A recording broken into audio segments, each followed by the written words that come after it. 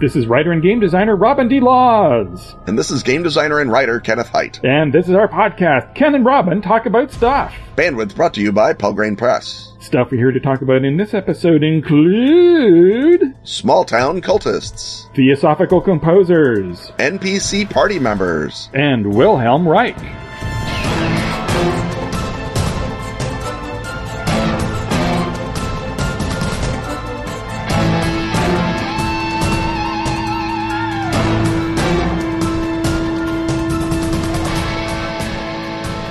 When Bobby would yell for seconds on fish and thirds, his mother said his big mouth would give him brain fever like his cousin Larry Marsh, and how would he like that?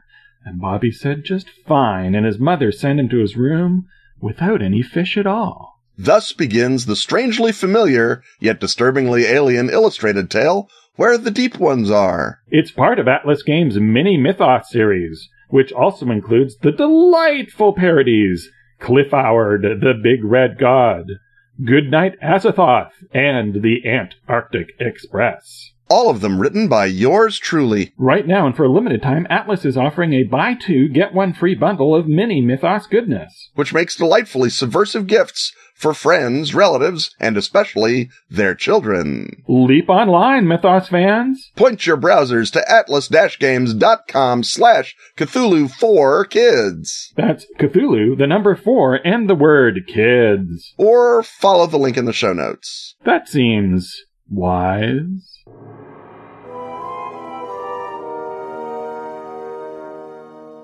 The rattle of dice, the thump of miniatures, the crunch of Doritos, and the benevolent gaze of Peter Frampton coming alive welcome us once more to the friendly confines, the shag-carpeted confines of the gaming hut.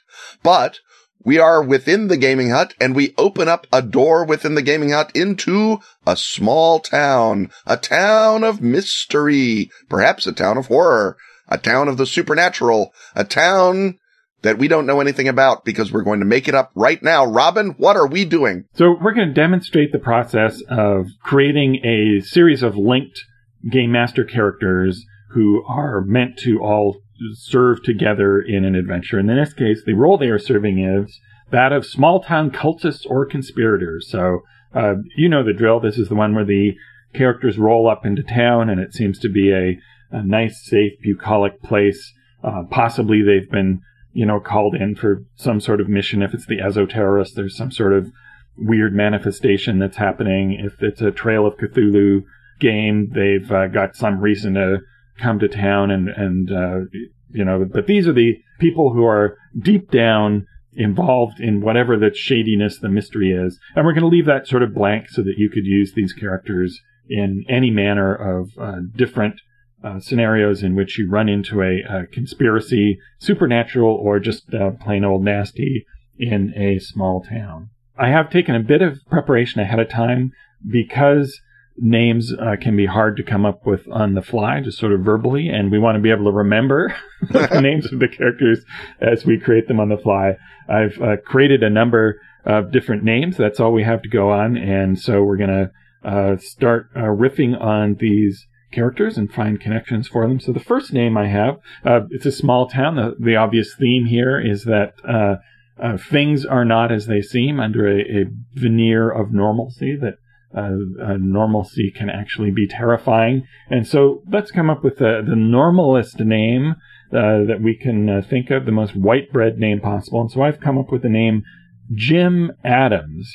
We're creating him first, so presumably he's sort of a nexus of the conspiracy or one of the very important figures. So Ken, start us off by telling us a little about Jim Adams. Jim Adams runs the Adams House, which is the sort of inn, hotel, B&B, depending on the exact circumstances. If it's a small town, it's a small hotel. It would be like a large house, not a dedicated building. And it's where you stay when you're in town because Jim is always there with the good hospitality. He also runs the diner.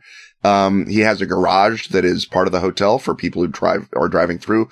Sort of whenever you're looking for any sort of tourist business, you turn around and there's Jim Adams behind the counter of it, helping you out, smiling in an avuncular fashion, played by some gray-haired but still ruddy, healthy-looking character actor, ready to twinkle, offer a folksy homily perhaps, or simple advice such as, well, I wouldn't go up into those mountains without a guide, given as the number of old abandoned mine shafts. They're dangerous if you don't know where you're going, or whatever, right? He's just always there to sort of know wherever you are is what you figure out eventually. But right now he's being helpful. And, he's unlike other people in this town. This town can be a mite suspicious of strangers, but not old Jim. Jim's welcoming. Right, because his job is to interface with the public, and therefore you have your reason for the player characters to interact with them. It's the inn that they've got to stay at. And if you're going to the trouble of describing who runs the hotel, you're probably tipping your hand a little, but a little bit. The characters may be looking for information to begin with. And so if you describe him, he introduces himself as Jim Adams, and he looks like, and he's wearing a bow tie, and he has talks about the fishing. That's a bit too much for him. But if you just say, oh yeah, there's this avuncular older guy who runs the bed and breakfast, he gets you all set up and asks if you have any questions about the area, he can tell you where the attractions are. That can sort of be a lighter hint that you might be putting him there for the sake of information. And then you could then sort of trick the players into being the ones who ask him about the legends surrounding the mine and the weird creatures that have been spotted there in the past, or the disappearing hitchhikers, or what have you. Next on the list, we have Rose Adams. She has the same last name, so and the name Rose implies that, I suppose she might be a young kid with the old-fashioned names coming back into service, but I'm going to say that Rose is Jim's wife. So she helps him out at the bed and breakfast. She's sort of the quiet one behind the scenes. We all know what that means. She is probably the power behind the scenes. She is the contactee of the mine creatures, if that's what it's about. She's the Black Widow spider at the center of the web, dining on hitchhiker faces. Yes. And so she is, you might describe her sort of in the background, or even wait to have the players ask if there's anyone else working in the hotel. And she's probably short. I'm seeing her kind of with red hair that's just fleck gray, and she's got a real kind of well, gosh golly, kind of friendly attitude. But when they talk to her, she's always, always kind of deflects them, turns the questions back on them. And then behind the scenes, once one of them gets captured or they have the chance to conduct surveillance, then they see the real Rose, the take charge cultist who's really pulling the strings between everyone else. So we've got our apparent patriarch and our real power behind the scenes. Ken, what's our next character in this web of cultists who are all working together to do whatever nefarious thing? Well, if Rose Adams is our matriarch, then Dara Dickerson is probably our ingenue. You need an ingenue in a story, and she can perhaps be genuinely conflicted about her role in the cult, or maybe she just exists as a lure for young, single investigators to fall for and be lured out into the woods to be shoved into the mine or eaten by, whatever. Dara is a young woman. Perhaps she runs a little shop if it's that kind of place. She runs a sort of shop that an investigator might go into. So maybe it's maybe it's the only bookstore in town. Maybe she's an artist and she has an art studio. She somehow signals to the players that this is a fellow outsider and therefore one who can be trusted. And perhaps they fall for that subtle signal, because that's how players work. But either way, she sort of maybe even poses as the person who says, we can't talk here. We have to go up into the up into the cemetery and talk. That's the only place we can be alone or quiet. Or she's like, well, if you wanted to go out by the creek and carry the picnic basket, I wouldn't say no, you big, strong investigator. But however it is, she's trying to get the characters alone and vulnerable, or just alone to find out how much they know, but probably mostly alone and vulnerable. I think of Dara as a long-term landmine of a character. Right. So if we've got the leaders and we've got this sort of lure, the next function in a conspiracy that comes to mind is the hammer, the henchman, the scary guy, the one with the sickle, the one who's going to wrap the duct tape around them and capture them. So, but we still want to continue to play with this idea of appearances being deceptive. So let's make Leon Dickerson Dara's dad, and it looks like he's sort of getting on in years, and maybe he even carries a cane to kind of fool people and indicate that he's a nice, safe gentleman. So he looks like one of these guys who was a big athletic kind of football player kind of guy in his youth, and now he's getting on in years. He's he's maybe still fit to play a round of golf, but apparently not much else until you get really into trouble with him, and it turns out that his cane is just a steel rod that he uses to beat people to death, and he's incredibly preternaturally strong. And in a supernatural version, he might be the one who is, given the powers to affect physical things. So he might have, been injected with toxin by the mind creatures, or, in a non-supernatural thing, he's just, built like a brick outhouse, and is one of those people who can, still kick you 6 ways to Sunday, even though he's well into retirement age. Plus, he's a war veteran of whichever war, so he's got a military rifle that he didn't give back at the end of the war, somewhere in his house or cabin, depending.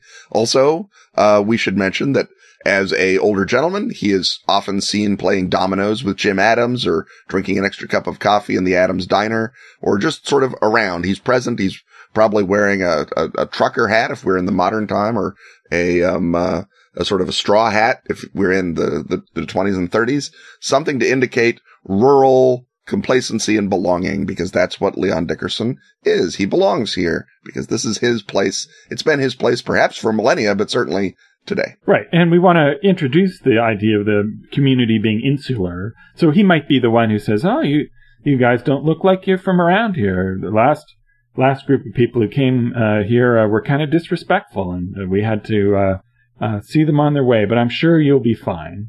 So not a huge tone of menace off the top, but a little bit to start to indicate that not everything here is exactly as it ought to be. And that also sets up a theme for when he's beating you to death with his steel cane, when he talks about your disrespectfulness. Exactly. We won't have any disrespect here. Crash. Crash. Bang. Smash. So who's up next? Next is Casey Kitzinger. Is Casey male or female in our setting? You're deciding. I'm deciding. Well, since it's a Trail of Cthulhu possibilities, let's make it Dr. Casey Kitzinger. And Dr. Kitzinger is the town doctor, and he's the guy who patches you up after that mysterious and unaccountable fall out by the old mine, and helps you say, well, maybe have you been drinking any of Jim's moonshine? That'll make that memory go away. You just need to be careful. And good old Dr. Kitzinger is, also folksy, also avuncular. Maybe he plays dominoes, but maybe as a professional fellow, he holds himself a little separate from the Adamses and Dickersons, because he went into the city and got a fancy education. But either way, of course, he's still part of the cult, and when he's bandaging you up, maybe he's taking a blood sample so the coursing things by the mind can always smell you, or maybe he's doing something else untoward when he's got that tongue depressor in your mouth. I think we also need a character to be the lookout for the cultist, the one who's keeping tabs on the characters and has reason to do so, but also still continues on with this theme of small-town normalcy. So I'm going to say Karen Rader is a woman. She's the sort of head of the local PTA, and she is overtly a busybody. So that's her normal thing, is that, there's somebody new in town. She's got to find out what's going on. What are they doing here? And she might just seem a little nosy. She might seem a little worried about, she might be the one who gives them sort of the red herring that, if people have been disappearing or what have you, that it's people leaving to go away for the city, or it's, there's this down at the trailer park, that's where you want to go and look for those people there. They just come and go. They're transients. They're not really like the rest of us in town. And if there's trouble, I'm sure there's trouble down at the trailer park. She can be the one who starts to steer them in the wrong direction, but also the one who's keeping an eye on them. So they, come down from the mine, and there's Karen with her binoculars, and she has a pretext for why she's looking into them, but also maybe finally she's the one who starts to tip that things are not necessarily what they seem, and so they may decide to try and counter-surveil Karen, but it turns out that Karen, despite her overtly regular folks appearance, is pretty good at shaking a trail or at following them. And she's the one who kind of starts popping up wherever they go. And if they succeed in turning the tables on her, might be the one who they follow back to a meeting and get to overhear Rose revealing her true self, for example. Yeah, I also think that maybe she's, if she could even show up in the woods and be gathering mushrooms for the church dinner, or gathering flowers for, a funeral that needs to be held, and is maybe vague on whose funeral it's going to be. But she can show up anywhere because, she's a busybody, as you point out. The thing about a cast of characters is you don't want to have too many of them, because then you can't interact with them necessarily. But why don't we just round this up with one more person? Okay. Our last person is Chester Hoffman. We've got one muscle, which is Leon. I think we need another possible muscle, and because most of our folks have been a little older, except for Dara, Chester, I think, is a little younger, and Chester might be the guy who they think of as the muscle. He's the guy who's working out, tearing huge blocks of concrete out of somewhere, or pulling things out of the mine with just a block and tackle. Now is it too on the nose to say that maybe Chester doesn't seem quite right? I think if you're going for the familiar, let's go for the familiar. Maybe Chester doesn't seem quite right, and maybe that's one of the ways that Dara Dickerson uses to get the players on side. Is she's like, well, Chester likes me, but I don't think I like him the same way he wants me to like him. But maybe with a big, strong man like you, I'll feel more protected, kind of thing. And Chester can sort of look at people under his lowering eyebrows with his shirt off, and people can say, goodness, there's a lot of muscles on Chester. He's got like an 8-pack. And they keep an eye out for Chester, and so Chester plays sort of a stalking horse, as well as also backup muscle and a reason for Dara to seek the characters out. But he's, lifting giant pieces of ice for the diner with just these 2 giant ice hooks.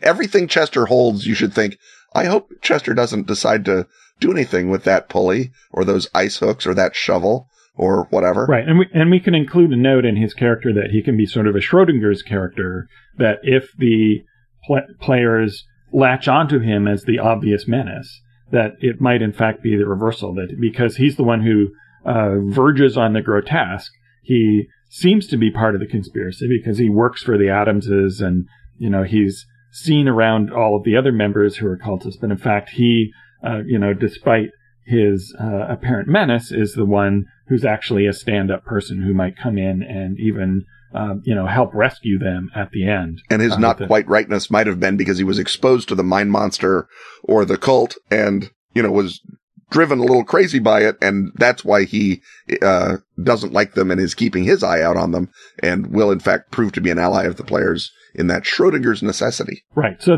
basically the methodology that we've followed here then is to look at interrelationships between the GMCs, but also to look at the different roles we will need supporting players to play in the scenario and find people to fill them. And with those 2 sort of axes, and also, I guess, sort of a knowledge of what the usual kind of stereotypes are and how you might or might not choose to invert them, we've got our cast of NPCs. So everybody, take the Adamses and their friends, the Adams family, I guess, as it were, yeah, and turn them loose against your players the next time they head to a small town. And we're not going to head to a small town, but we're going to head through this commercial message into our next segment.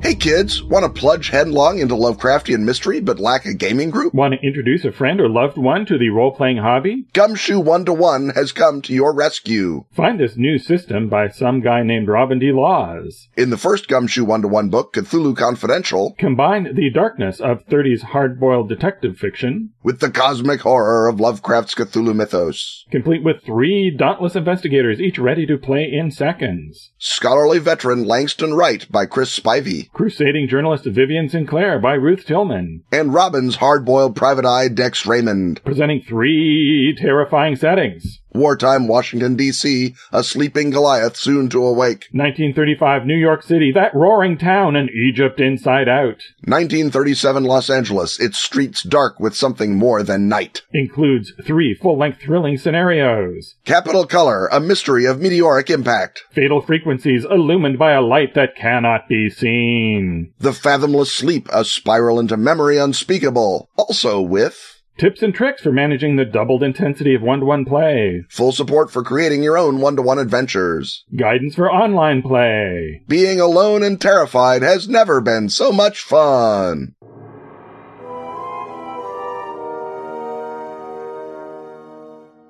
So the well-dressed ushers are giving us the programs and telling us how to take our seats in this auditorium that is, in fact, the Culture Hut. The Culture Hut, of course, is one of the rarer huts on the show, but Patreon backer Noel Warford has the following to ask. Can you riff on the theosophical composers of early 20th century America, like Leo Ornstein, Henry Cowell, and Dane Rudhyar? P.S.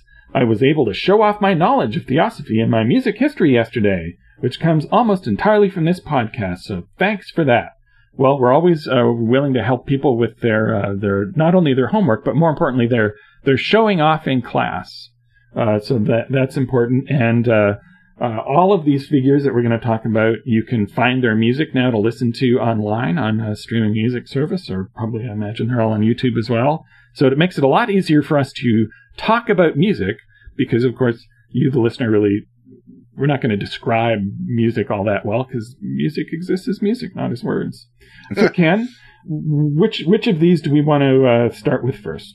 I think that we should probably start with our boy Henry Cowell, who sort of acts as a hinge between all of those guys. Right, and is probably the best known of all of these figures in classical music circles. He's the one you've probably heard of if you're into this sort of music and all. And I guess we have to sort of set the stage for the early 20th century. So composers are trying to find new sounds, a new direction. Romanticism has kind of played itself out, and things are moving in a more avant-garde direction. And there's kind of 2 ways out of the cul-de-sac in the 1910s and 1920s.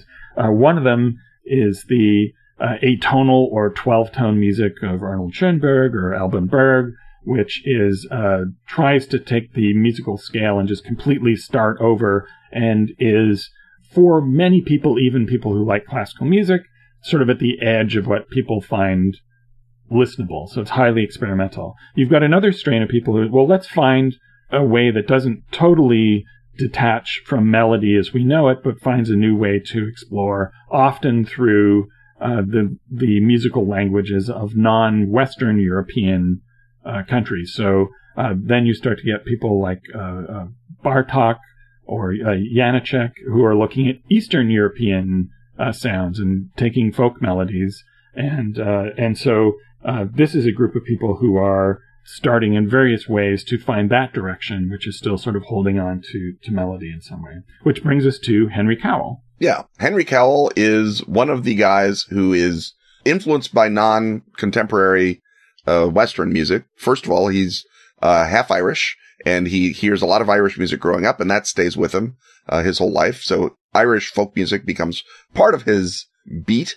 And the other half of his beat is the radically futurist music, the sort of out Schoenberg, out Scriabin type stuff that is coming out. And it is around sort of the combination of Schoenberg and Irish folk that Cowell develops what he calls the tone cluster. And Cowell later on in his life pretends he invented the tone cluster, which is probably not true. Because Jelly Roll Martin and Scott Joplin did. Right. And Debussy as well. But he claims to have done it first in a tuxedo, I guess. But he's a big, what they call a futurist at the time, and plays a lot of experimental music as well as other composers who are cutting-edge composers. Your Scriabins, and eventually Bartók is very influenced by him as well as by Hungarian music. And in 1914, he winds up in a theosophical community called Halcyon, which was the town set up by the people of the temple, rather the temple of the people, not the people's temple, the temple of the people. And this was a theosophical group that was founded in Syracuse, New York, in the good old, what's left of the burned over district. And then they moved to Southern California near San Luis Obispo, because Southern California is where the future crazy town is going to be in America in the new century. And the temple of the people are out at the front of that. And they set up their sort of weird commune, which, depending on who you read, was either a beautiful utopia or a creepy, impoverished town of shanties and mud huts. But either way, that's your basic utopia dichotomy. That is your utopia dichotomy. Depends on whether you had to wash the dishes at the utopia or not, which side you fall on generally. Exactly. So he fell in with a guy named John Varian, who was a poet and a writer who was also very much influenced by Irish mythology and was writing a series of operas, I guess they would be technically, or outside symphonies intended to be performed in sort of a theatrical circumstance based on Irish mythic poetry. Cowell composed a prelude, and as well as the rest of the music, to one called The Building of Banba. The prelude is called The Tides of Manannan, and it became probably Cowell's best known piece of work because it is barely accessible to humans. I should mention that John Varian's sons were both inventors.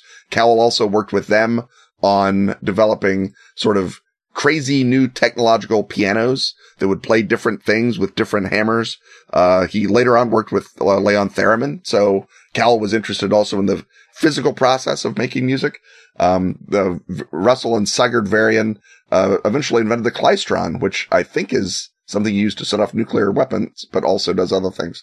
But it's a vacuum tube, basically. Right. And practically, in terms of sound, what a lot of the idea of introducing theosophy to music was basically the idea of introducing Middle Eastern or Far Eastern sounds into music, because, of course, the whole idea of theosophy was to take a global syncretic approach to what was previously Western occultism. And so even much later in his career, Cowell has a piece called Homage to Iran, which is actually quite beguiling, and you could use it as, cool background music when you play a game for your alien planet, preferably one that smells of cinnamon and saffron or something. So he, I don't think, remains a theosophist for his entire long career, but that idea of working with that sound palette remains with him through his career. Well, one of the reasons that he breaks, at least publicly, from theosophy is because while he is at Halcyon, the rumor is that he had a homosexual relationship, and he was arrested on a morals charge for engaging in what at the time were illegal acts. And his past at Halcyon was brought up, and he barely escaped a great big long prison time, wound up spending 4 years in San Quentin, which was probably no picnic, and then got out and married a musicologist, I believe, a folk music scholar. And she had worked to win his freedom from San Quentin. So the degree to which their marriage was sort of contingent on him not bringing up the theosophy anymore, he just had to keep it on the very down low. Although much later in his life, he did start giving interviews where he would look back to Halcyon and talk about all the wisdom that he got from theosophy. The other thing that theosophy brings you is a sense of sort of an implicit order in musical tones and a meaning for music in a sort of a Pythagorean sense, where the music has a mystical reality outside just the fact that you're playing it. And Cowell absolutely believed that, or believed at the time, that a musician was interpreting, that the composer was like a shaman, and the music that he was writing was his communication with the outside sort of world, the greater outside. And so that's another theosophical concept that comes through into his, into his later writing and to some extent into his music. And that is something that he has in common with Scriabin, who is very, very, well, first of all, insane, but second of all, very much believes that notes and colors and realities and all these other aspects of the universe are tied together in a mystical fashion. So if you get into a deep dive in Scriabin, you're sort of getting into this sort of Russian version of theosophy that Scriabin believed. Although I don't know that Scriabin was ever formally a theosophist. He just believed the same sort of things because it's very much in the air in the Russian avant-garde. Right. He did have a musical piece that was supposed to bring about the end of the world. So yes, the Mysterium, yeah. Which I guess, either it was played and worked or, Scriabin was crazy. You take your choice. And I guess that kind of brings us to Leo Ornstein. He has a really interesting story. Listening to his music, he's the one who I found most sort of Bartok-y or Scriabin-y. He had a big concert piano career in Europe in the 1920s. He moves to the U.S. He's not rediscovered again for another 50 years. So this is a real... anybody who's still working away in whatever creative field they're in and still thinks that, someday they're going to be recognized. You can look at the story of Leo Ornstein. So in the 1970s, people finally start to discover his musical compositions. And so, he, gets late life recognition, and he makes it all the way to age 106, when he dies in 2002, apparently being a classical musician is very good for your health. There's a lot of long-lived conductors, and I guess piano. I guess moving your arms around a lot is really good for your health. He's the one who I couldn't find much of a direct theosophy connection. He knew Cowell and Rudyard. I was not able to find anything directly theosophical about Ornstein. Ornstein, very, like I say, very influenced by Scriabin, so in that sense, theosophist. But I don't think that he studied theosophy. He wasn't a member of a theosophical group that I could find. He certainly was part of that avant-garde that was open to and generally influenced by theosophy in the turn of the century, that first decade thereabouts, right before World War I. But he was, I think, much more influenced by futurism rather than theosophy. And so to the extent that he has a theosophical impulse, he manages to keep it quiet or tamp it down. He keeps it off Google. Yes, he certainly does that. Okay, so let's move on then to the very overtly mystical Dane Rudhyar. He was born in France, and he did most of his work in the U.S. And if you listen to his music, there's a lot of piano, solo piano stuff, and it is it's the one you listen to and go, oh yeah, this is overtly sort of has a mystical kind of searching quality. And sound-wise, it's sort of if Eric Satie and the out jazz piano player Keith Jarrett are different subway stations, Dane Rudhyar is the transfer point that you move toward them. And there you go. He is not only a composer, but he is an astrologer. And he's not just just any kind of astrologer. He's a humanistic astrologer until he later decides that what he really is a transpersonal astrologer. And his attitude toward this, I guess, is heavily influenced by Jung and by Jose Arguelles, who's a guy who took a lot of Jungian ideas and sort of mystified them up further. Yes. Made them almost completely unreadable, even for Jung. Right.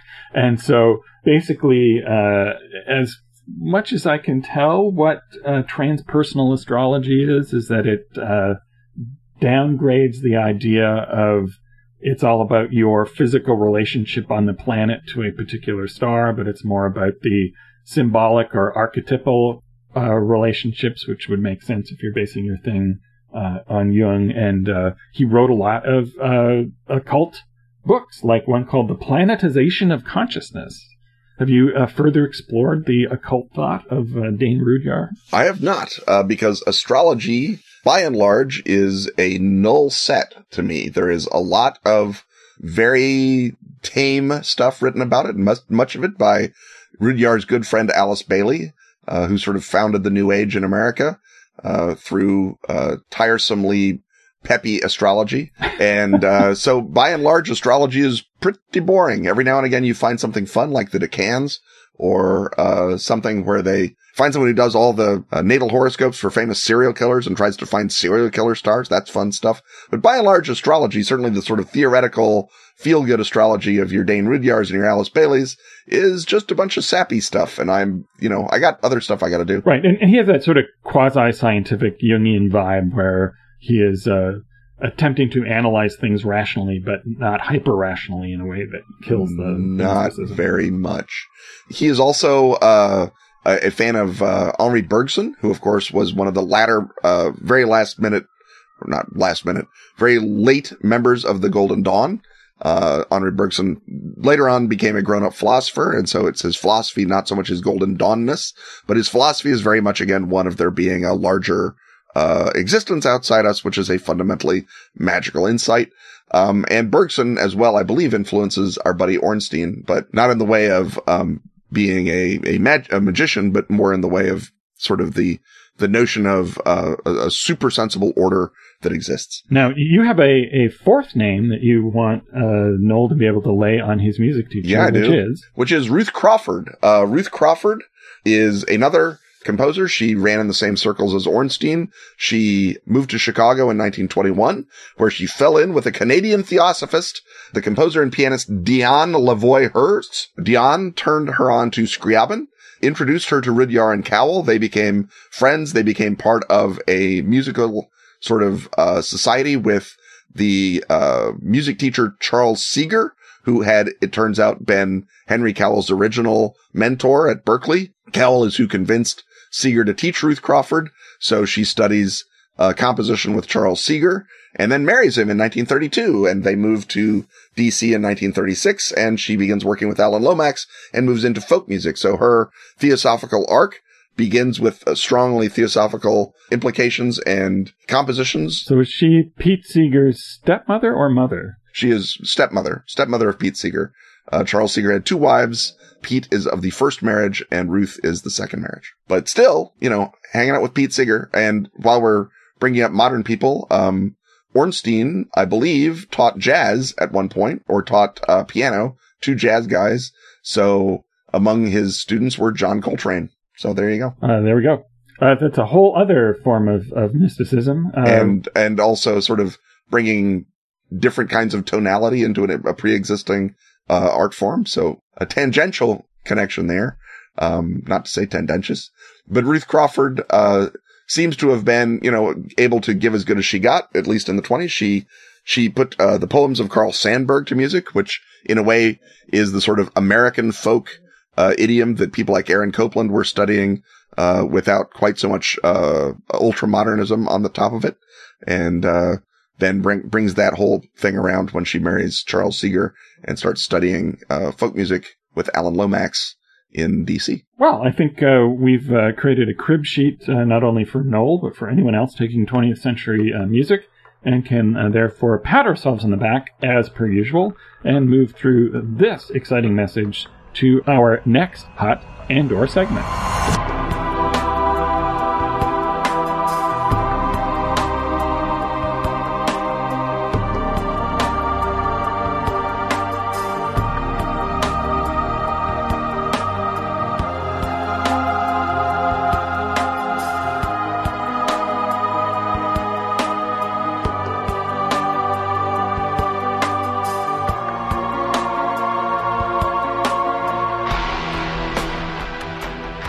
Hey Ken, what happens when your steampunk RPG gets parasites in it? Well, actually, it's a parasitical game system that is added into your steampunk RPG. That sounds fabulous. Where can I learn more? In Volume 3 of The Best of Phoenix, now available in PDF at DriveThruRPG. That must mean that all 3 volumes of The Best of Phoenix are available separately, or in a value-conscious omnibus edition. When you're typing it into the search engine, you're typing Phoenix. And what you get when you type that is the best of Sweden's much-vaunted magazine devoted to role-playing and gamer-friendly reviews. Including a metric oodle of articles by yours truly. They use the metric oodle in Sweden, right? Indeed they do, Ken, and in Sweden by law, a metric oodle must contain such features as Fallen Gods, Runepunk Steam Quests, Lamb Chop Love Songs, and the comic strip adventures of lazy beer-loving Bernard the Barbarian. All brought to you by the expert editorial hands of Tova and Anders Gilbring. Not biologically related, but related by their love of role-playing. That's the Best of Phoenix Volumes 1-3. The first of many gaming wonders to come from Askfageln. Ask for Askfageln by name. And don't forget, that's F-E-N-I-X. And remember, that's in English, not in Swedish. In English, not Swedish. This episode also brought to you by Patreon backers exactly like Simon Proctor, Modern Myths, Jenks, Andrew Young, and Ash Jackson is the Scroll Bard.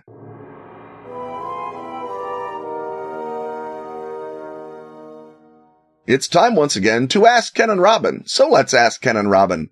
Patreon backer Ronan Kennedy asks Ken and Robin, something I have done in the past with good results in fantasy games is to play an NPC who is a member of the party. I do this partly because it allows me to participate more in the game, and partly because it allows me to influence the party's decision-making when they risk doing something that will truncate the plot or make me have to improvise, which I'm not so good at. Recently, I find it isn't working so well, and I'm finding it difficult to give the NPC real depth. Any thoughts on this as a technique and how to make it work better? Robin, this, to me, is the kind of question that begins, I'm doing something you would never do. How do I do it better? And so I'm not sure that I have a super productive answer, but of course, this being Ken and Robin Ask Time, we will certainly give it our best shot. Do you have better experiences than I of bringing your own NPC along for the ride? I, too, would never do this. And you will note that I left Ronan's question at its original length rather than truncating it, as I so often do, because I think the proviso that he gives us, that he does this in order to compensate for other self-identified challenges in his gaming, is, I think, a key point. Right. So that if improvisation is tough for you and you need to be able to sort of prod the players around a bit in order to avoid them running into this worse problem, then makes sense to run the risks entailed in having an NPC along for the ride. So let's talk about what those risks are before we talk about how to do it better. And the risk, obviously, is that you're hogging the spotlight and you're taking both roles of player and of GM. And in a crunchy game, it also is a difficulty of focus. If you have have to keep track of the bard's spell list and the creatures during a fight, that's sort of doubly complicated. So and it leads to the spectacle of the GM rolling dice against himself while the players sit and watch, which is generally not super entertaining. Right, and the GM talking to himself when they're negotiating with somebody else, so there's all sorts of difficulties that you want to avoid. And so the first question I would have is it in fact a problem that the character lacks depth? You may want to think about the question in a different framework, which is how good a foil am I being for the rest of the group? So that you are not trying to have a character who is as interesting and varied as theirs, but one that rather brings out the interesting variance in their characters, so that he is obviously much more of a sidekick to the rest of the group than any of the player characters are, and that sort of pulls you away from that problem of taking too much of the spotlight. And so the question is, are your players feeling that the problem with your doing this is that the character isn't complicated enough? Because chances are that might not be what they're worried about. Likely not high on their priority list. So what I would look at, rather than how do I make him deeper, is how do I make him relate in an interesting way to what each of the other players are doing. So if, for example, you have, a paladin in the group who is going through this moral crisis, what can you come up with to have your character do that reflects or builds on or gives the paladin character something to grab onto and give her character the cool spotlight moment. And, we can spin that out into a whole bunch of other different things. Or, if there's a character who's sort of the happy-go-lucky sort of goofball character, you could give that character something to do by sort of setting yourself up to be sort of the Frank Burns, the comic antagonist character who the player can then riff off of and make fun of and get to do the thing that they want to do at the table, so that you get to do cool things and your character is integral to the group, but it's integral in a way that you are throwing the ball in turn to each of the other players. I think another possibility, and this sort of is orthogonal maybe, or next door to your concept of being a foil, is when you make your next NPC to be part of the group, consider making an NPC that is deliberately designed to be an information conveyor and very little else. So you might think, I should play the Falcon, who is the familiar of the wizard, or the beloved Falcon of the Paladin, or something. And they fly out and scout things and then come back. And because of their mystical bond with their master, they can convey the information that going left is a land of wind and ghosts, but going right is a land of treasure and pre-plotted encounters. And maybe that's what we want to do. Yes, I'm the automaton who has all of the information from the Grand Archive loaded into my hydraulic circuits. Right. And so I can, be sort of comically impersonal in a sort of a C-3PO sort of way and provide exposition when needed. And again, you're performing an important service for the group, which also happens to be the service you need in order to make sure they don't require you to improvise too heavily. But again, is otherwise getting out of their way. And it's also, because you're playing a robot or a falcon or a cat or whatever, playing a broader, more stereotypical character is actually good, because you want the players to always remember, we're not dealing with our buddy Ronan, we're dealing with a kitty. And of course, the kitty can't give us anything useful or help in a fight. All it can do is, meow insistently that we should go left, not right, or whatever, provide the information from its, mystical cat senses or its scouting or whatever that happens to be, that provides the sort of nudge and participation element that Ronan needs. So right. You don't have to worry, what's my cat's motivation? Motivation is scritches and tuna, same as all cats. What's my automaton's motivation? Clanking along and uttering mordant commentary. That's what all automatons do. So you don't have to worry about personalizing the character. And also, if you make a character who is by and large useless in a fight, you don't wind up with the unappealing possibility that the GM has to roll against themselves in a fight at some critical moment.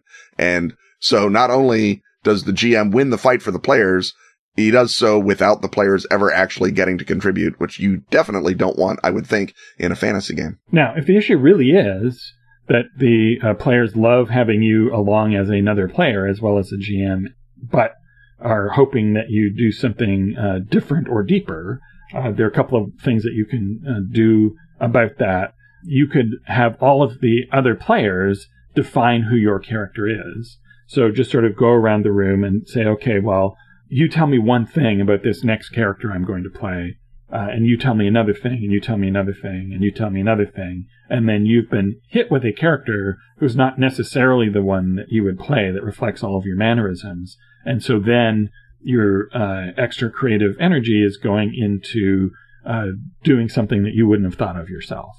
And if the question really, really is not about variety, but we are happy to have you play another character, but we want a more psychological depth, give them dramatic poles from Hillfolk, which is a basic opposition that your character is torn between. So, is your character a person of action or a person of contemplation? Are you dark or are you light? Are you sane or are you delusional? If you're a half elf, are you human or are you elven? Right. Some sort of internal conflict where you can go one way or the other in different situations. And so, and that seemed very simple, but it's actually the basis of that plus development of the story over time and depth is where, all sense of a rounded, real character that you care about comes from in any narrative form. Do you have any other further tips or tricks to add? Or I think that we have managed to provide any number of approaches for Ronan and for his cat, Hamlet, half-elf, robot, or bard. Okay, well, I know that our next segment is going to be capacious, so let's get to it post-haste. That is through this upcoming exciting message.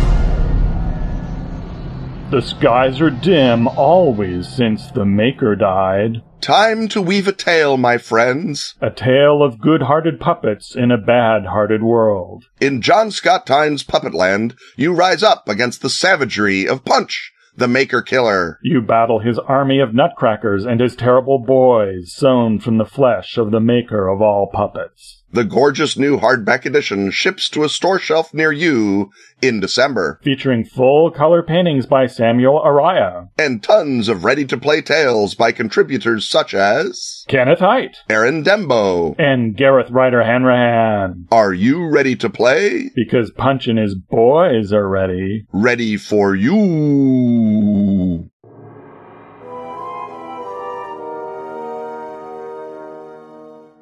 It's time once more to open up the Elliptony hut, but this time when we open it up, there's no alien big cat inside. In fact, there's a wooden, looks like a booth of some kind. And when you open the door, and there's like a set of, there's like a seat that you can sit on and close it up and sit inside the booth.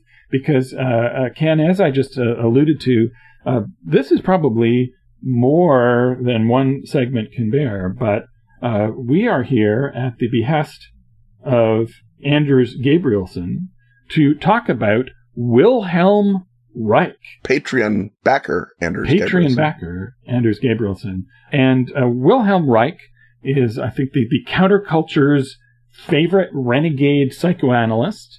He is born in 1897 in the Ukraine. Unless you count Jung as a renegade. Well, on the renegade stakes. Yes. Of the people who sat at the foot of Freud and broke from him, if you're going to pick one renegade, and one of them is Jung and one of them is Reich, you pick Reich. Reich is the renegadiest. Absolutely. No question. Certainly Freud thought that everybody who disagreed with him, as almost everybody who worked with him eventually did, was a renegade. Yes. So by Weird, Freud, that. Right. But nonetheless, I think we're safe in saying that William Reich is the renegadiest and counterculturalist of the psychoanalysts. So he was born in 1897 in the Ukraine, died in 1957 in an American prison, and in between, the Elliptony kept on coming. It flowed thick and fast. Right. So he was a Marxist and an anti-fascist. He wrote a book in 1933 about the psychoanalytic roots of fascism.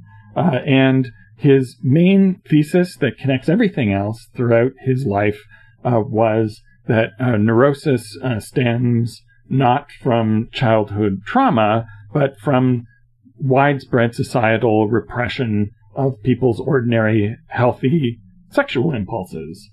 This was an analysis he called Sexpol. And that's where he started out. Anything else you want to take up the narrative of his early years? Anything else we need to get to before things get increasingly elliptonic? Increasingly weird. Well, his as with so many people in that era and that milieu who turned into psychoanalysts, he had a weird home life. And how weird is, I suppose, a question for other people who are better suited to ask that question. But if you're thinking, oh, I know how weird, yeah, you're on the right track. Trust me. He had an early habit of visiting brothels. He used to engage in sex with the servants, which one can draw all manner of directions of problematicity, and I think they probably all are, and claimed later on to have been sexually obsessed with his mother, which may have just been, how to get on Freud's good side, but it might have been for real. So he keeps going on, and that is sort of the reason I think that he thinks maybe it's not me, maybe it's society that's weird, and that sort of drives him initially, even before there's fascism and even before he becomes a Marxist, he is got this sort of conception that it is social pressure and social damage that creates what he calls character armor around a person, and that breaking through that character armor, possibly by touching your patients, is the way you cause them to get free of that repression and return to their natural good state. And it's all the patient touching that keeps getting him in trouble, especially when he starts talking about how teenagers need to be touched just like everyone else. And that is why the Danish Communist Party bans him from being a Danish communist before he even tries to join the Danish Communist Party, because they may be Danish communists, but they're not weirdos. And that's sort of what keeps following him around, this sort of, one hesitates to say rumor, because I think it's pretty much straight up true that he engaged in, at the very least, what psychoanalysts would consider inappropriate touching with his patients, and who knows what else. Right. So his aggressive massage system was called vegetotherapy, and even if you leave out the possibility or likelihood that involved sexual assault, it was like an aggressive manhandling of the patient, and like he'd be sticking his thumb in your jaw, and it's sort of if you're being attacked by a chiropractor, basically, right? And of course in your underclothing, yes, and of course that's an entirely different approach than psychoanalysis, which is about you sit in a chair and talk and maintain distance from your therapist. But he said that the distance with the therapist was yet another piece of character armor. That you have to break down that distance. So vegetotherapy is, okay, seems odd, but what if we compare that to his next discovery of bions, which is his discovery of the 30s. What's a bion, Ken? What's a bion? What isn't a bion? A bion is the tiny particle that is between biology and electricity. And our boy Reich has long decided that since the core function of humanity is the libido, that it must, because he's a Marxist, have a material cause, right? There has to be a fluid or an energy or something that you can measure that has the material cause of why you are into one person, but not into another person, why you can get it up once, but not another time. And he begins looking for this physical cause of the libido by investigating electricity and investigating sort of, you would call it microbiology if he had been remotely at all trained in microbiology. But what it is looking through a microscope and guessing. Yeah. Yes, I think he saw some things wiggling. Yeah. Under a microscope. Some of them were blue, and those were good.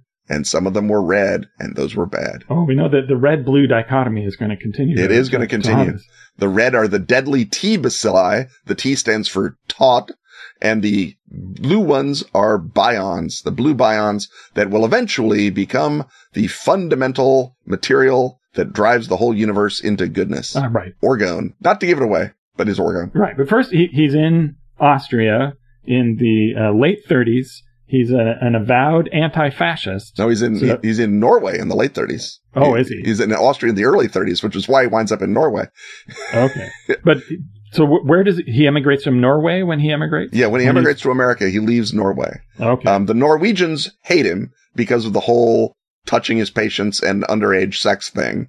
They also believe that he's crazy. The only reason they're hanging on to him is that previously the Danes condemned him. Right. So there's that whole Danish-Norwegian thing. Well, they'd expelled Trotsky, and that had been a big deal. And so they didn't want to expel other communists without a good reason. And the good reason being he's a crazy toucher of people who makes up bions is not a good enough reason. But the king of Norway passes a new edict saying if you're going to practice psychoanalysis, you have to have royal permission. And guess who's never getting royal permission? Wilhelm Reich. So they let him stay in Norway, but they prevented him from being a psychoanalyst. Right. So he goes to the land of opportunity. That's right. The land where no one will ever check to see whether you have a medical license. No one cares. No one cares. To America. And in 1940, he discovers orgone energy, and therefore, which is the ultimate healing power of the sex force. And if you want to be healed of your mental or later physical problems like cancer. Like all your problems. Yeah. You just, like all miracle cures, it wouldn't be a miracle cure if it just fixed one or three things. So he develops the orgone accumulator. Anything else we need to know about your orgone accumulator? Well, you can make it yourself. Obviously, the plans are online. Feel free. It is a box. It's made out of plywood. I don't know if the plywood is important. It may have just been cheap, but you have to line it with metal. Sheet iron, I believe, is what they use, but there's also another layer of rocks that goes in there. I'm sure it's all very technical, but all those layers will help the orgone build up, and I guess it's because the orgone flows in from the sun or wherever orgone comes from, and then it can't get back out through all those layers, and so you wind up with an accumulator, hence the term orgone accumulator. So the orgone concentration inside the box can be up to 5 times the level of orgone in the open air. And that is science. And you know it's science because he took his orgone accumulator to Albert Einstein. And Albert Einstein and he went down in the basement and experimented with orgone for 10 days. And Einstein said, the basement is just warm. I have solved your orgone problem. It is it's a conspiracy, I tell you. Yeah, he was exactly. sure that it was a conspiracy that ripped Einstein away from him. Exactly. And Reich became very mad that Einstein stopped answering his letters. But hey, shout out to Albert Einstein. Crazy person comes up to you with a box that will solve orgone and cure cancer. You don't call the FBI. You say, well, let's go down in the basement and play around with it, see if it does. So good for you, Albert Einstein. Subject that to some scientific method. Yep. And I guess this was the point where he had his headquarters in Maine called Orgonon. Orgonon. And so I guess this brings us now to the early 50s, to 1951, and he discovers in the world of duality, if there's good orgone energy, there must also, logically, science tells us, be deadly orgone radiation. And this becomes increasingly his concern. And he also develops a cloud-busting machine in order to use his knowledge of the universal sex force in order to break up clouds and make it rain. Now, we should say at this point that in fairness to Wilhelm Reich, which is not a phrase I utter often, he was in fact arrested by the FBI in December 1941 and held for 3 weeks because they had him confused with a different guy named William Reich, who was a communist activist, ran a bookstore, distributed communist materials, and therefore was a problem for the FBI. Right. And generally a bad time to have Reich as your last name. Yes. And especially if you have copies of books by both Hitler and Trotsky in your house, then people start asking questions, especially if they're the FBI. But This is the sort of thing that would cause a more stable person than Wilhelm Reich to get weird notions about persecution and conspiracies. Right. But by the 50s, when he's cloud busting, he's got a positive conspiracy theory. He believes that Eisenhower is protecting him, and that whenever a plane flies overhead, that's a sign that Ike is winking at him and making sure that he's protected. And another thing that I like about orgone, or not about orgone, the other thing I like about Reich is that, like the Red Skull, he changes his ideology to suit the needs of the day. So once he's running around America selling orgone boxes and breaking up clouds, he has discovered that the communists and the fascists are on the same side, and they are the red fascists. And the red fascists employ what he calls Higgs, hoodlums in government, mostly the FBI and the FDA, to harass and persecute William Reich. So the term Higgs is just great. And also, red fascists is the kind of thing that, there you go, Wilhelm Reich. Way to make an omelet out of a broken egg. Yeah, well, on a certain methodology level, he's not so wrong. Yeah, well, certainly there are Higgs. Certainly there are red fascists. Whether or not they amounted to a persecution of Wilhelm Reich, I guess, agree to disagree. Yes, there's the analysis and the action there. They're two different things.